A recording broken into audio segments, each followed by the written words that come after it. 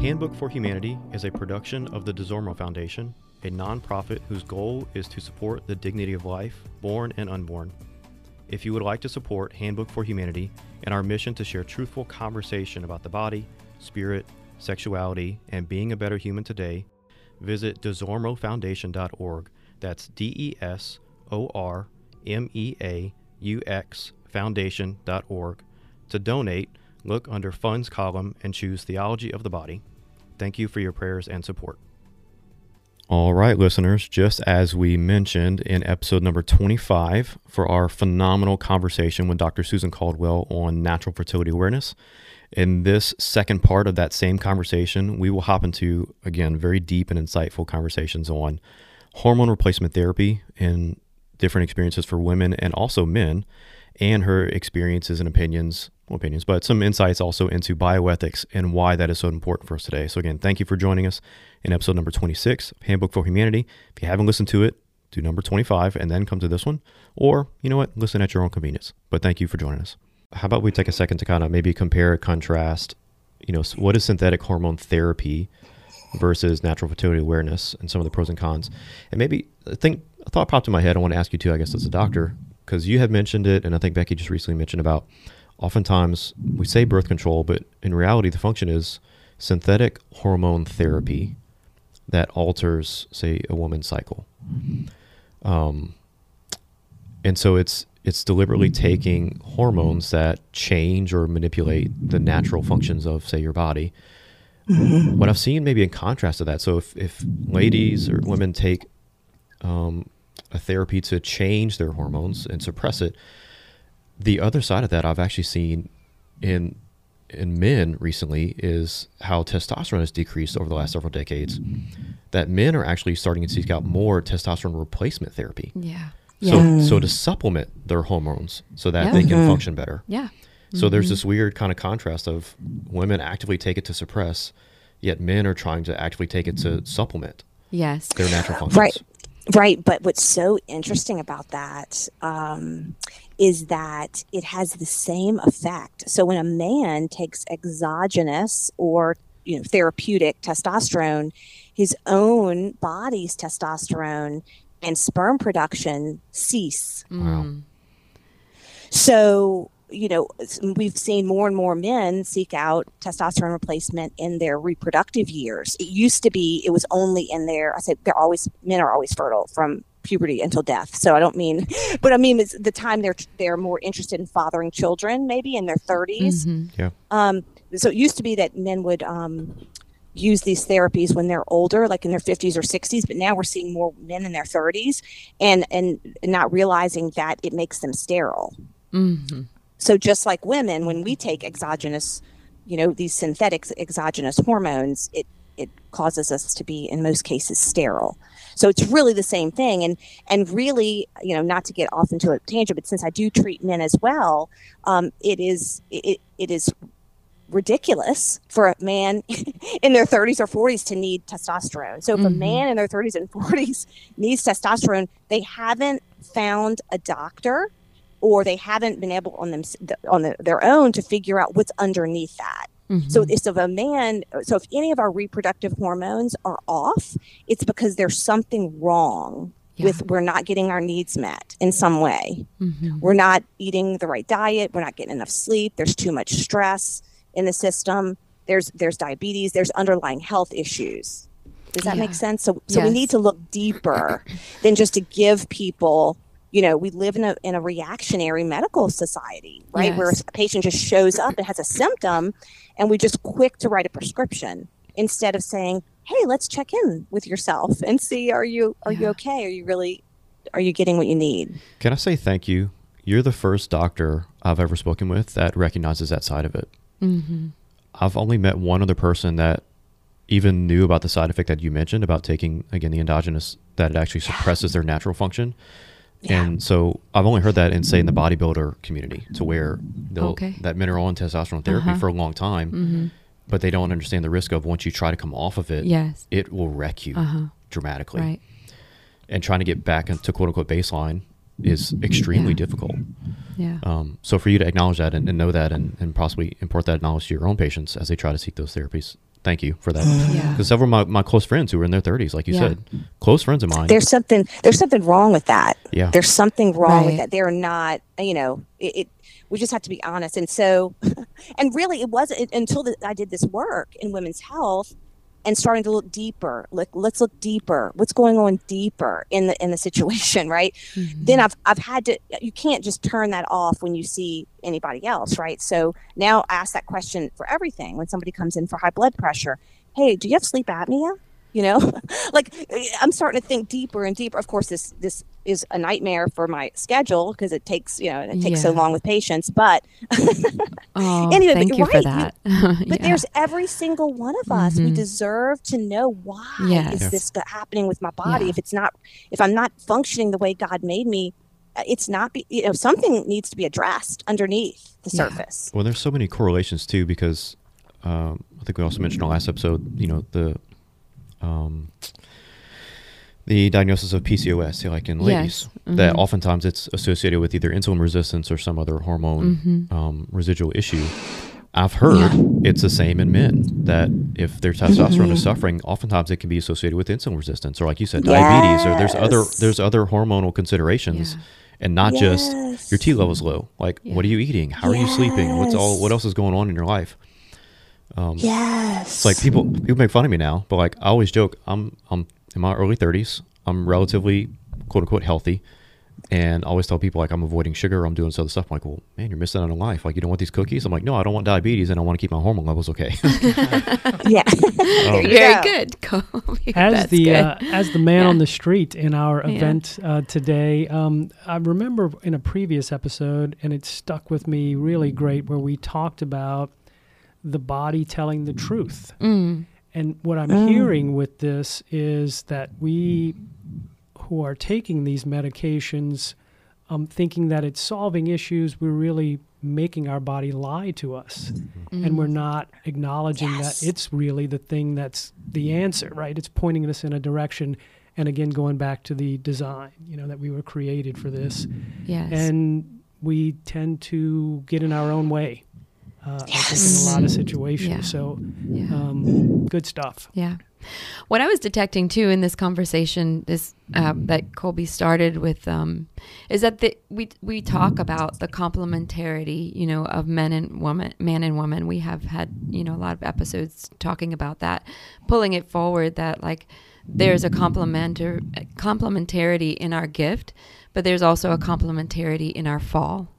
And looking at how, I don't know, I don't want to go too deep into this because this would be a whole nother, I don't want to veer off, but we do have a resource that's linked on our website to bioethics with Vicki Thorne that talks deeply about how women being on the pill has affected men's fertility, and how there is a complementarity in how it affects us biologically, both of us. And it's really interesting research and things that she's talked about. Are you familiar with her at all, Dr. Caldwell? I am. I have heard some of her, heard or read some of her work. Yeah, she passed away recently. But she's no longer with us. But her work is on YouTube, and we have those videos linked. It's really interesting to see the correlation on how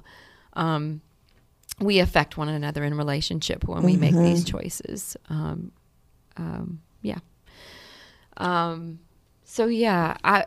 We've used the term bioethics a couple of times, and I saw that you put a really nice quote in here.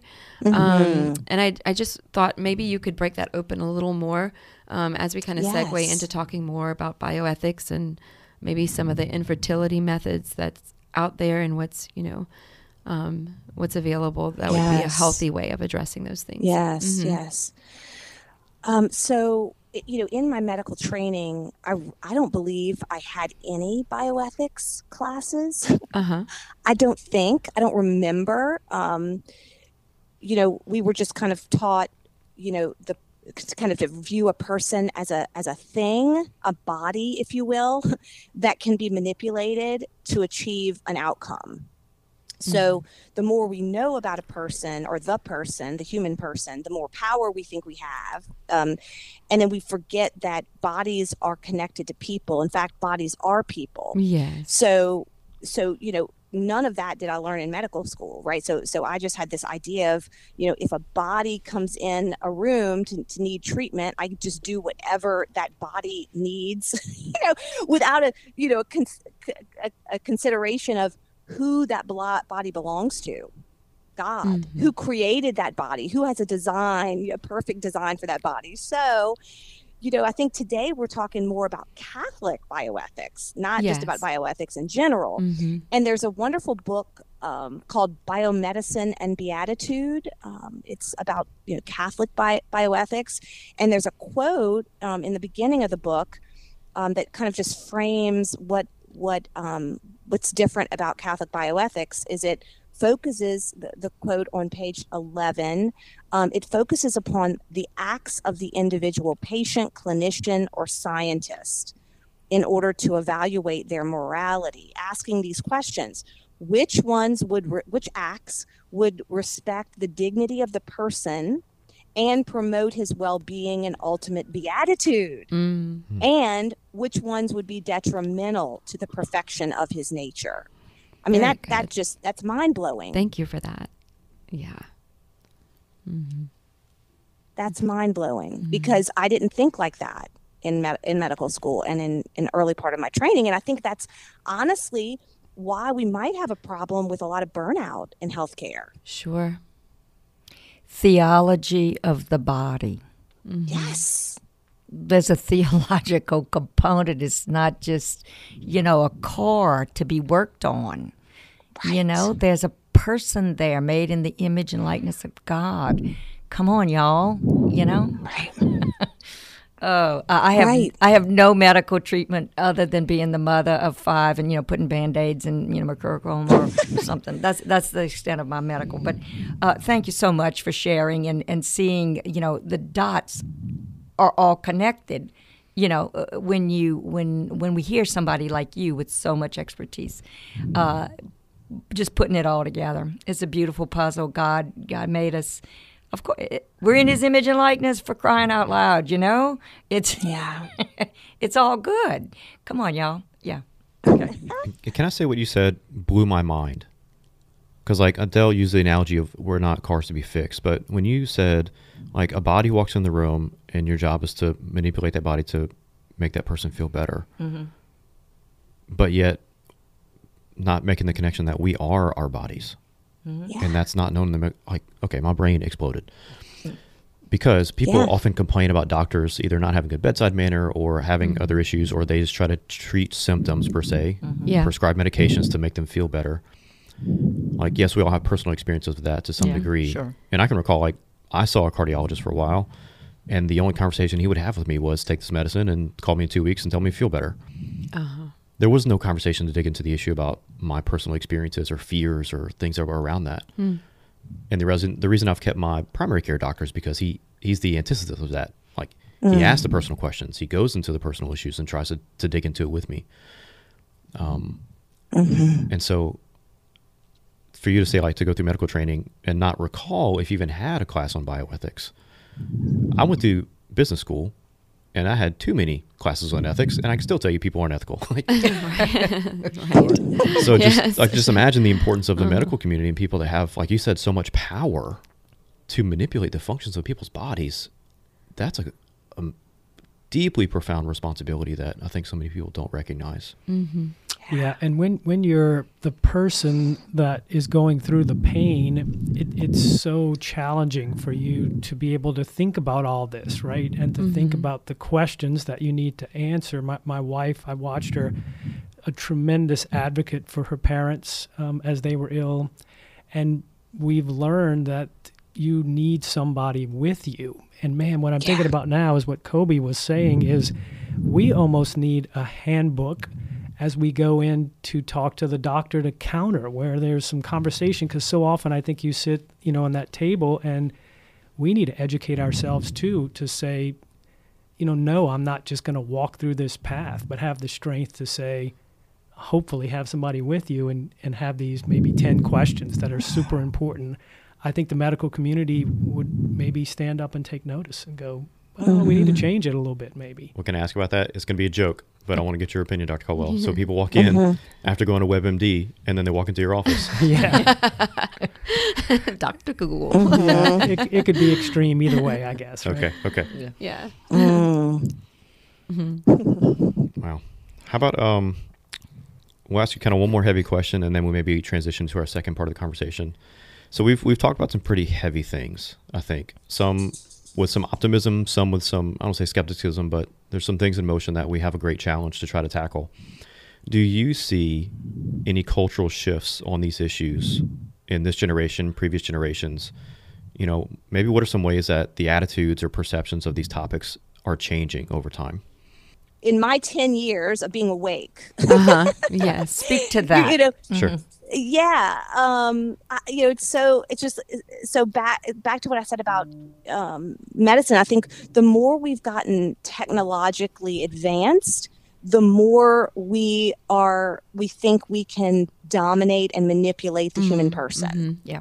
And that just has gone, it's been exaggerated. I mean, to now, as I have a pit in my stomach saying this, to now we are, thinking that we can change people's, very being by changing their genitals. Right. We can change. So we're really getting crazy now. Yeah. I mean, now we're losing all connection to reality.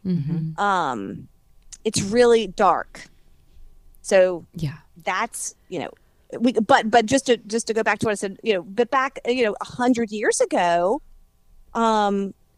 every Christian believed, and it was, kind of in the dogma that contraception was not even to be allowed. Marriage, first comes sex, first comes marriage, then comes sex, then comes babies. I mean, this was just what everybody believed, and here we are now. Yeah. Right. Yeah. We discussed that briefly, the history of contraception in our previous episode last time with Brandy Bellard. Yeah. We discussed all that. Thank you. So thank you for pulling that forward as a physician. Yeah, for us. Yeah. I think you kind of pointed it and hit the nail on the head. So you mentioned marriage, then sex, then babies. I think today the perception or the desire is sex, marriage if people kind of want it, and then there's so many people that are not open to children anymore, open to life anymore. Right. And so from what was a holistic picture is now just reduced to one thing. But remember, Christopher West says all the time, and this is so important, but as soon as you rupture, the pleasure that comes with sex from babies, then any pleasure will be fine, right? So with contraception, we have sex without babies. In IVF, we have babies without sex, right? And then we've just gotten, quote unquote, smarter and smarter and smarter in the ways that we figure out how to get what we want without playing by the rules of nature. Without playing by the rules. There you go. Yeah. Yeah. That's it. Without the handbook, right? No handbook. Handbook for humanity. Yeah. Yeah. So those of us who, have had come to Jesus moments, I think we need to kind of share that those painful things with other people. Like, this is what I suffered when I tried to, do it on my own. Yes. And that's what I try to share, appropriately. But that it's important to say wisdom. that because we're as humans, we're, we often go off the path. So. Yes. Yeah, I think really before we run out of time, we spent a lot of time talking with Brandy about hormonal contraception and those kinds of things. But to address the issues regarding like infertility and what are the healthy methods, the ethically, good methods that could address infertility, and also the problems that are coming up regarding like egg donation, young people who have grown up having been created, outside of the womb, and some of the issues that we're hearing from them. How do you speak to someone who we're talking about theology of the body to, and they come up and they're like, well, I have a baby that was conceived through IVF, and you already have that experience. So how, so if we could kind of segue towards that topic a little more. Sure. Could you speak to that? Sure. So speak to the how do we speak to people who have the experience of having children outside? Yeah, we can start there. Yeah. So, I'll speak to my own situation. My 3 children, I remember when we told them that about how they were conceived. I was, this was maybe about 10 years ago or so. We sat down and explained to them, and they were basically rolling their eyes. They're like, okay, well, can we go? Because it's no big deal. And one of them said, all we want to know is that we were wanted. Wow. From their standpoint. They said, as long as we were wanted, as long as we, because so they thought, in their minds at the time, they thought that it was very sweet how hard we worked, to have them. Right. Of course, that's all they wanted to know, right? Kids. Sure. But I mean, they're just, God allows it, right? God allowed it, and they are here, and every single person who is here is only here by the grace of God, the power of God, and the permissive will of God. Maybe not his what's the other word for his? But he permitted it. Yes. But maybe not. It wasn't his first choice of how they would be here. It's called the perfect will. Yeah. I think it's called the perfect will. I'm not positive, Yeah. but I think that's what it is. Yeah. So yeah, I mean, that's how it is. But, like for my daughter who was in the freezer for 4 years as an embryo, I am 100% that it affected her deeply on a spiritual level, on a soul level. I believe that she bears wounds of that today. Yeah. I believe that's part of her story, just like so many people will talk about their stories of being in the womb of a mother, maybe who wanted to abort them or didn't want them. Those are wounds. Yes. Those are real wounds. So we need to be attentive to those wounds. Yeah.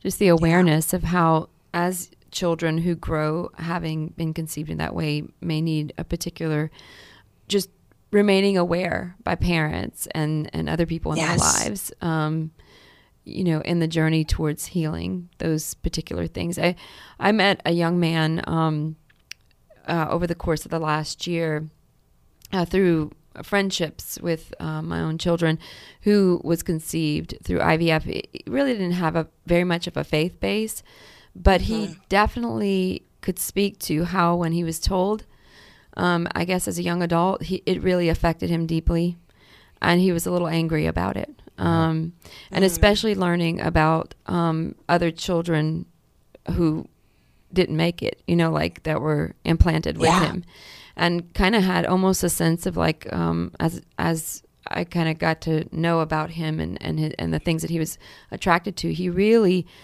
in a positive way, he really felt he liked to jump into situations where he could offer some kind of like help to those who were in peril a lot. And it kind of came from that, that sense of like knowing that there were other people who lost their lives, when I was conceived. It was interesting to watch that dynamic with him. And I once heard a young adult give a talk at one of our Catholic conferences talking about her experience of coming to know this and how it affected her, and her healing, right? And her now going out to speak to other young people who are now growing in that awareness as they get to know how they were conceived in that way. So yeah, it's good to bring those things to the forefront, but ultimately telling those who come to us in theology of the body, like, well, what about my child? Well, the dignity of the human person, right, is still, like very much, our respect and nothing affects except perhaps some of the consequences, right, of having been conceived that way. yeah. So probably the perspective that a lot of people don't consider is they are people. Mm-hmm. Because we talk about, the human embryo per se, and that's one of the arguments between the pro-choice and the pro-life arguments is, what point does an embryo represent or become a person? But probably to the young man you shared his experience, people don't look at it this way, but he is a member of a particular community of people Yes. that has an experience that most people don't. Right. And so in a way, for him to survive what others have not, Right. I mean, I don't know if I want to project this, but survivor's guilt or Yeah, that's there's, what I kind of there's specific experiences that he about. probably feels that others will never Yeah. even have a glimpse of. Yeah. And so when we talk about frozen embryos, hundreds of thousands, if not millions, Yes. of people Right. who are in this state. Right. And from a Yes. medical perspective, people just say, frozen embryos at one day may be implanted or adopted or whatever the solution may come to, but they're people. They are people. Yes. And that's something I think that there's a lack of awareness, Dr. Caldwell. Would you say on how many frozen people there are out there, like their lives suspended in this, they exist. We, as Catholics, we see them as existing as a human person with all the dignity and rights of a human person, all the beauty that God has created them with in the dynamic of even this fallen way of having been conceived or and I know that there was a question in the bioethics class. I don't know if you remember, I do. Colby. I mentioned we were like, what's the two solution? scenarios. What's the solution? And from our Catholic perspective, what Dr. Haas kind of explained is like, well, you keep paying the light bill because there's not really an ethical way to address this issue. That's right. And so can you speak a little bit about that, about using IVF and how the church views that, and what are some of the other methods that are recommended that can help with infertility? Yeah, so it's important to recall that infertility is merely a symptom, just like fever is a symptom. Okay, so so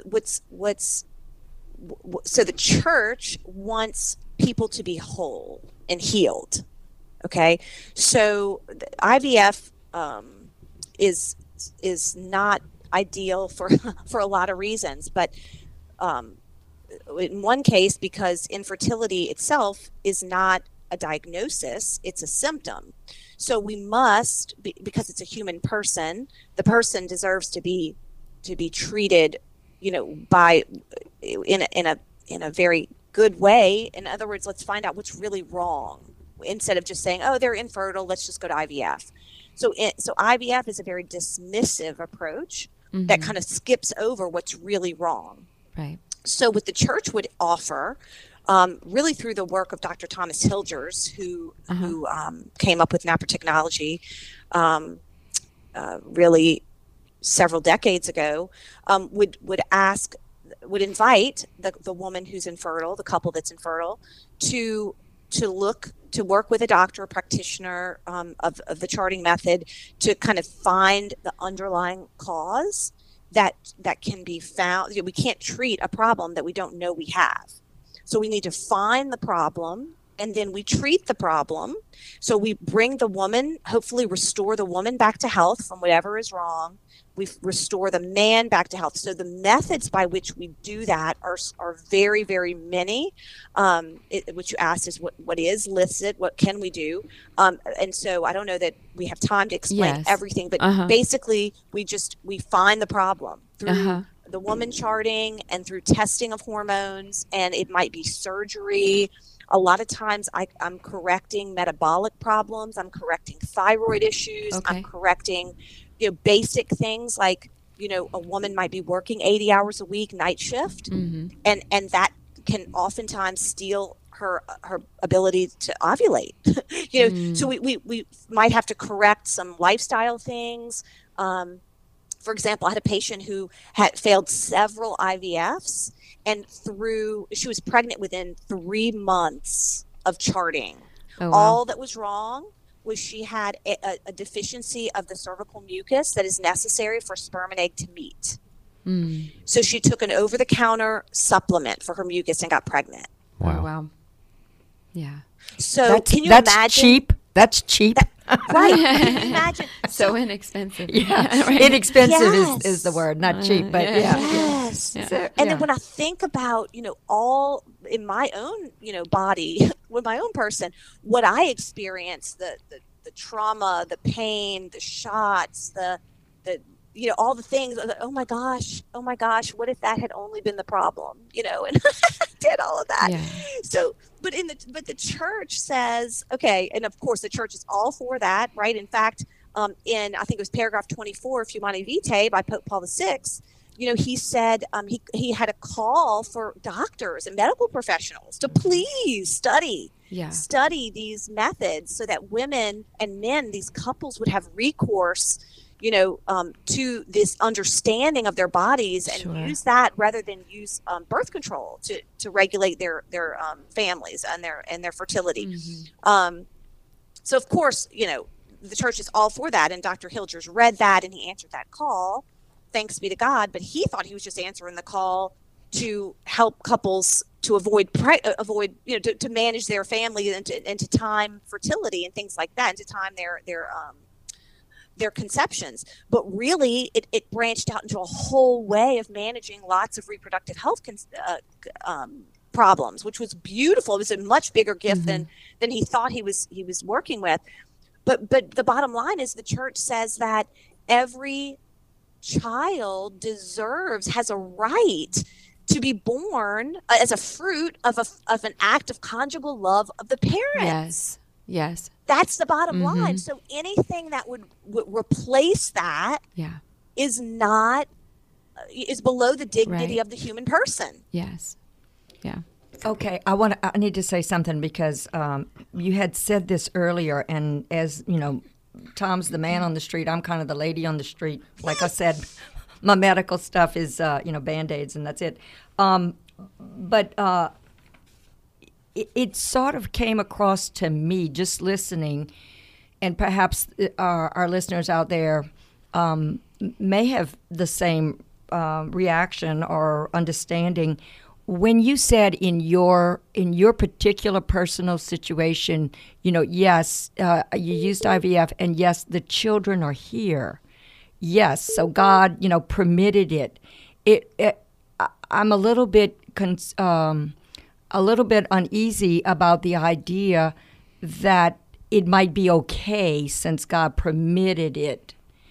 And that if you can please clarify, which you are working towards right now, make the distinction between, yes, God permitted it and his perfect will, which we said.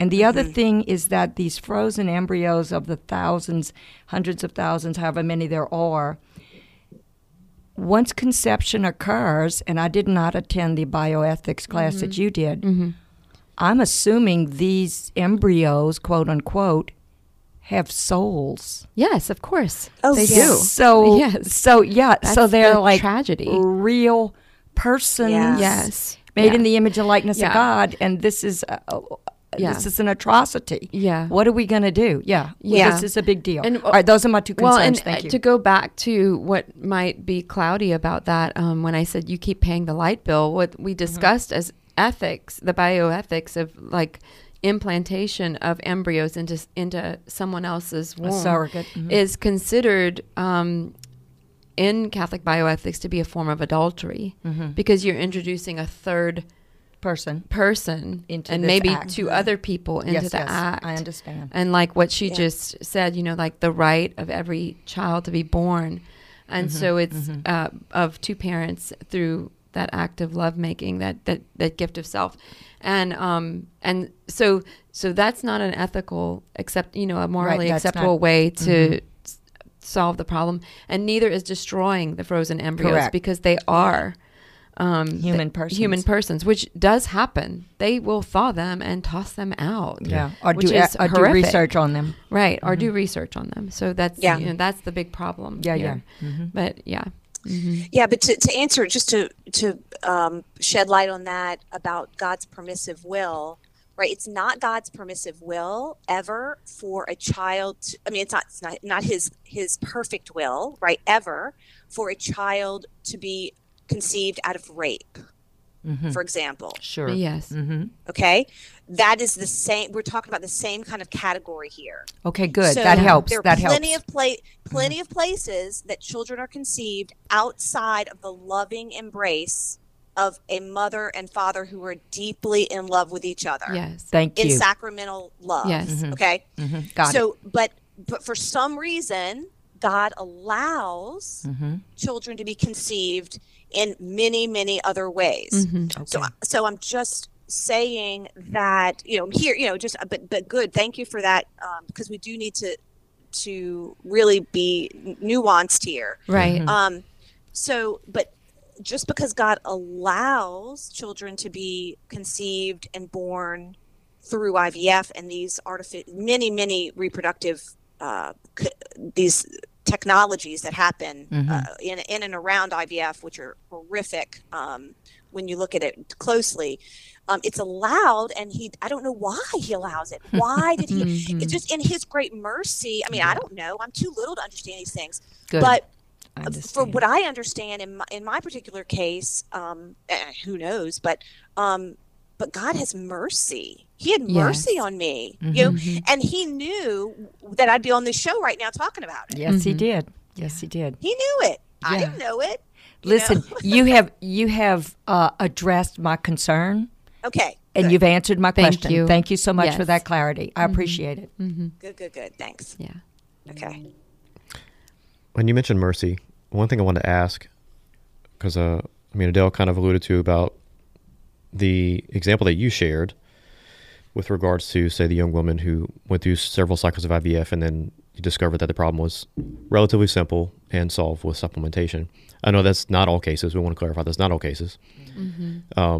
But when you say ethical or unethical in terms of like the decisions that are made, I guess as a practitioner, what are some considerations from the ethics of treatment that's offered? And like for me, for you and the other, Yeah. say, doctors that they only offer IVF or certain solutions, quote unquote, versus actually digging into the problem, like the financial incentives or the professional incentives that exclude the opportunities for finding solutions like the one you mentioned.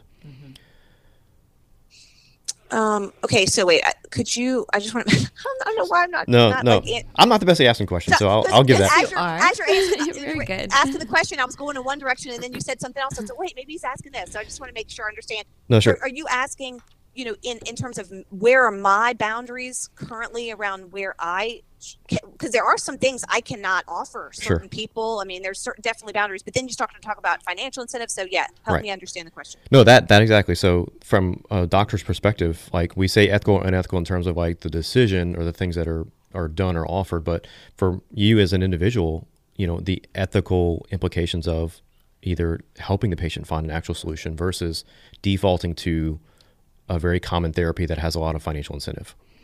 Yeah. So I love, and this is what I love about, the Lord has brought me into a deeper place of loving boundaries and loving limitations. He gives us this playground to play in, but it has these very, there's a fence around it that protects us. And so there are some ethical boundaries within NAPR technology that we have to respect, because it's all based on church teachings. That's why I love it. So for example, I cannot offer medicines that would induce ovulation in couples that are not married. Right.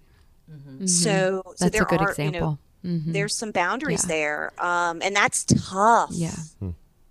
It gets really tough when there's a conversation there, because there are people who don't believe that marriage is necessary or needed for as a place for children to be welcomed. Anyway, so those are some examples. And then I'm not a surgeon.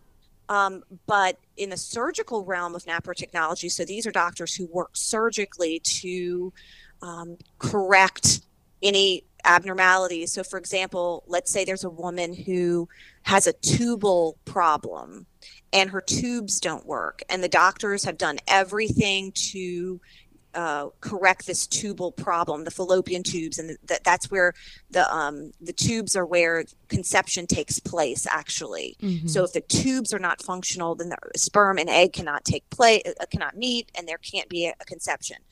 And so there are cases where the tubes are not functional, and so the secular world of fertility work would say, oh, okay, well, that's a perfect candidate for IVF. Mm-hmm. But in NAPR technology, that's where we, counsel the couple on other ways to build their family. Yeah. And there's plenty of patients that I've had, who have been unable to, we found things that maybe the man has no sperm, or a woman goes into menopause in her early 30s. Mm-hmm. That happens. Mm-hmm. And so we do not recommend IVF. We don't recommend donors and surrogates and that we walk with those people we're compassionately walking with them. Mm-hmm. and we're hearing them and helping them to find adoption resources or giving them good mm-hmm. counselors to see and whatever they need, but mm-hmm. we can't recommend that they go outside of church teachings because they're going to hurt themselves. Remember, our church is a good mother. Mm-hmm. And when her children are about to do something that hurts them, she's going to say, no, honey, that's going to hurt. Don't do that. Right. And that's, we have to stand in yes. the place. We're the voice of the church, Mm-hmm. Sure. And that's kind of helps me to remember a conversation we had with Dr. Sarah Denny. Uh-huh. And she was talking about her mm-hmm. dissertation research and the fruits of that. And oftentimes she talks with young women in high schools to teach about fertility awareness. And she always kind of gives the clarifying, I know some of you may still be sexually active with your boyfriend or whatever the case may be, but I'm not teaching you this so that you can avoid pregnancy in that relationship. Like, it's meant to be fruitful for you as a young woman to learn who you are and the fullness of yourself. Yeah. Mm-hmm. And so it's kind of like what you said, like with the medications and, say a couple that's not married, right? Oftentimes these conversations can be distilled fairly simply into black and white answers, but it is still so personal of a conversation mm-hmm. that can be very mm-hmm. complex. Yeah. Mm-hmm. So just kudos to you as a doctor yes. and provider to be able to have the fortitude to have those conversations in so many different capacities. Yeah. Oh, goodness. Okay. Oh. This is such a productive podcast. Thank you so much. I just want to tell you, I'm not signing off. I'm just saying I'm blown away. Okay, I'm blown away. Yeah. Okay, and I suspect that anyone who will be listening to this podcast will also just learn so much and just be touched. Mm-hmm. I'm really glad we started the conversation with the prayer to the Holy Spirit because he's rolling. That's my observation. Indeed. Okay. So I guess as we kind of maybe get to the end of our conversation, are there any good resources that people that are listening can look for to find a practitioner, say like you or someone that is very similar to you and offering these types of approaches? Yeah. So there's a website called fertilitycare.org. That they can find. I'm making sure that's fertility. Oh wait, maybe it's net. Hold on. No. Fertilitycare.org. Hold on. I'm looking it up to make sure. We'll find it and we'll list it in the show notes so that people have the right address. Yeah. Yes, and they can look that up. Also, naturalwomanhood.com. Mm-hmm. They have a list of teachers and doctors who can help women that way. There's My Catholic Doctor, which is an online virtual resource where there's doctors that are licensed in many states who can work with couples virtually. There's Dr. Chris. Virtually. I'm sorry. Yeah, it's all virtually. There's Dr. Packus, I believe her name is Christina Packus, at vivifyfertilityhealth.com. She is a surgical naprotech. So in other words, so there's two arms of naprotechnology. One is surgical and one's medical. And some doctors have both. If they're surgeons, they can do both. And so Dr. Packus does both, and she's at vivifyfertilityhealth.com, and she is virtual and is licensed in many states. She's amazing. Yeah. So, but it's always best for a woman to meet with a fertility care practitioner, a Creighton model fertility care practitioner who teaches them how to chart. And then once they're charting, they can go to the doctor with their chart and diagnose any problem that may be there. So, but reaching out to anybody you find on those sites, you can kind of they're so nice. And I have a website, drsusancaldwell.com. You can send me a message, and I can connect you with somebody. And so we really want people to have access to this. I can't tell you how many times people, when I explain to them, somebody told them their cousin or their aunt or their prayer group friend, they come in and I go through my little presentation with them and I invite them to start charting, and they look at me and they're just angry. They say, "Why have I never heard this before?" I'm like, I know, I'm so sorry, but there you go. My people perish for lack of knowledge. Well, that's right. That's a righteous anger too, not necessarily. It is, of course. Yes, of course. Could be the inverse, where their doctor's always giving them the easy way out, and now you're asking them to do just a little bit of effort to learn about themselves. Well, that happens too. So it seems to me that this charting, and we've been talking about fertility, natural fertility awareness on several different episodes, and that's kind of the key to just about everything. I mean, like every woman, and even, preteen, puberty, adolescent, etc., they really need to get in touch with their bodies, see how they work, because, if there are problems, it will show up in that, possibly. It will certainly be a guide. Yes. If they have infertility, then the doctor wants to know it anyway. You just soon get started. If you want to space your family the way the church says is okay, there you go. This sounds like it's the big key. Yeah. Yep. Sounds like it to me. Well, to add to that, it really is. One of the reasons I think we have it as such a prevalent topic is because this is a common human experience. Yes. So, another common human experience. So exactly, right. So we're in this community together, in that we all share a common faith and love for the Lord and love for our blessed Pope St. Paul II's teaching. But this is something that affects all women. Yes. Regardless of faith, background. Yes. And I don't know, I've been encouraged as we've been talking, when I think about all of the Catholics who have contributed to major movements in science over the course of our history, that perhaps this might become something that brings a renaissance, in women's health and the complementarity of man and woman in relation to fertility. And who knows, we can definitely hope and pray for that. Absolutely. Yeah. Becky has done such a great job for us on the show of bringing on spectacular guests that share this information. Thanks, Becky. And we do take this information here at the Disarmo Foundation. It is a crisis pregnancy center, the Women's Center of Lafayette, that we work with. And this information, there are some discussions about maybe making it part of the discussion with the clients as they come in to educate them and help these ladies. I think the part that really will connect is the dignity.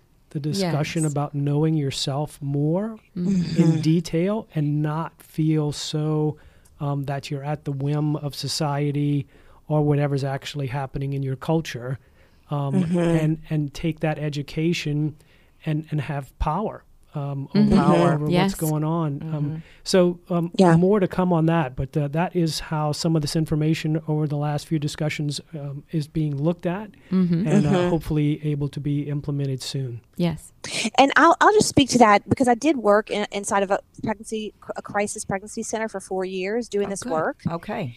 And I was to talk about a wake up call, because I thought I was just going to go into this, place, and I'm just going to share this stuff, and everybody's just going to be like, oh, it's going to be so good. I'm just going to tell them, and they're going to want to do this, and it's great. You had all TOB training, and dang, was I did I get a wake up call? So I would just like to say what I learned, if this helps anybody out there, is there has to be a level of healing that a woman experiences before she is able to see any type of practice of charting or self awareness.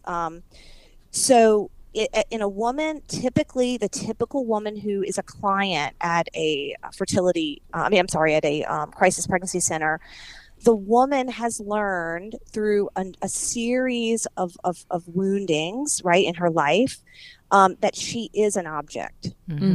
Sure. She sees herself as an object. She's been treated as an object. She has not been seen as a person, treated as a person.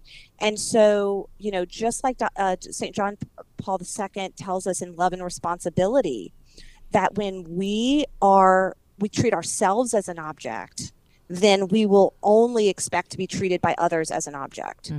So, I wish I had a quick fix of saying, how do you get somebody to know that they're not an object? And so, all I can say is that it starts by giving them the look of love they crave. Yes. Right? That Pope Benedict told us, and God is love. Yes. And that is the key. So I guess my point is that when I see these women, and really it's not just the women in crisis pregnancies, right? Because I see tons of women who in my day-to-day who have carrying wounds of all kinds of abortions and things like that.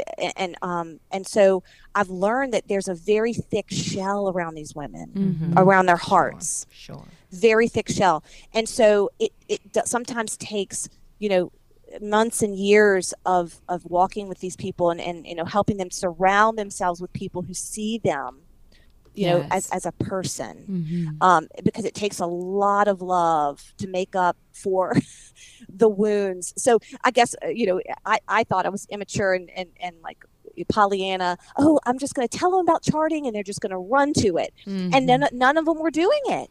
We had all these resources and they didn't want to hear about it.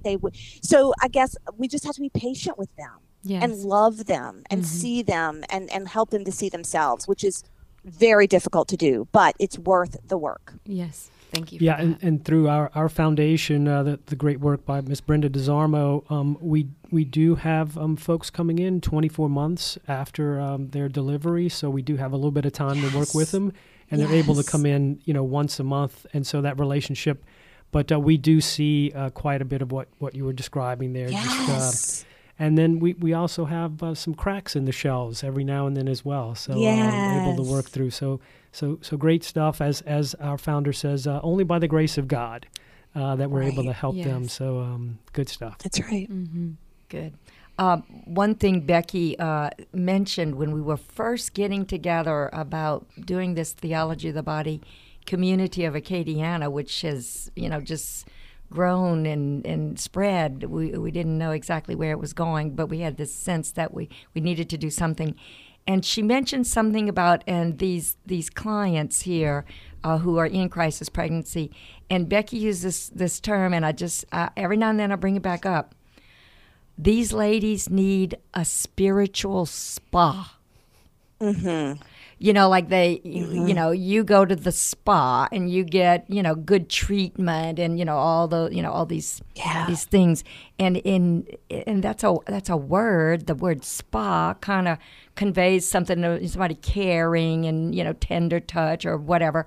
And I just thought that is such a beautiful concept, a spiritual spa to minister to these ladies, the shell. To start chipping away at the shell around their hearts, because they've been so victimized, by society, by men, by their families, themselves, whatever, just the culture, everything. Thank you so much. You're welcome. Yes, thank you. This conversation has been more than enriching. And hopefully for all those who are listening, that and much more so, we pray that the Lord speaks to your heart. And if it's soft, we ask you maybe learn something new. And if it's hard, we ask that the Lord please remove our hearts of stone and place them with hearts of flesh. Mm-hmm. Amen. So thank you, Dr. Susan Caldwell. I know we say this for all of our guests, but this conversation has been so amazing, and we'll try to have you back on again at some point. So thank you. Yes, I'd love it. Thank you. Thank you. Thank you so much. Have a Merry Christmas too. If that Thank you. Times our thing. This is December the 23rd as we record this. It's freezing cold in Louisiana. It is. We are cold. Right. Okay, but we made it. Okay, thank you so much. Okay. And Merry Praise Christmas God. to you and your Thank families. you. Mhm. Thank you. Thank you. God bless. And thank you for joining us today. You can find everything we referenced and discussed in today's show notes. If you would like to contact us with a question or comment or anything you want to share, let us know. Please send an email to handbookfh1@gmail.com. Again, that's handbookfh1@gmail.com. Please subscribe to this podcast. We're available on all major networks such as Spotify, Apple, or Google. If you have a minute, please leave a review. Honest, what you think. We definitely want to know. Share with your friends, family, anyone who is human that you think could benefit from these conversations. Handbook for Humanity is a production of the DeZormo Foundation, a nonprofit whose goal is to support the dignity of life, born and unborn. If you would like to support Handbook for Humanity and our mission to share truthful conversation about the body, spirit, sexuality, and being a better human today, visit DeZormoFoundation.org. That's DESORMEAUX Foundation.org. To donate, look under Funds column and choose Theology of the Body. Thank you for your prayers and support.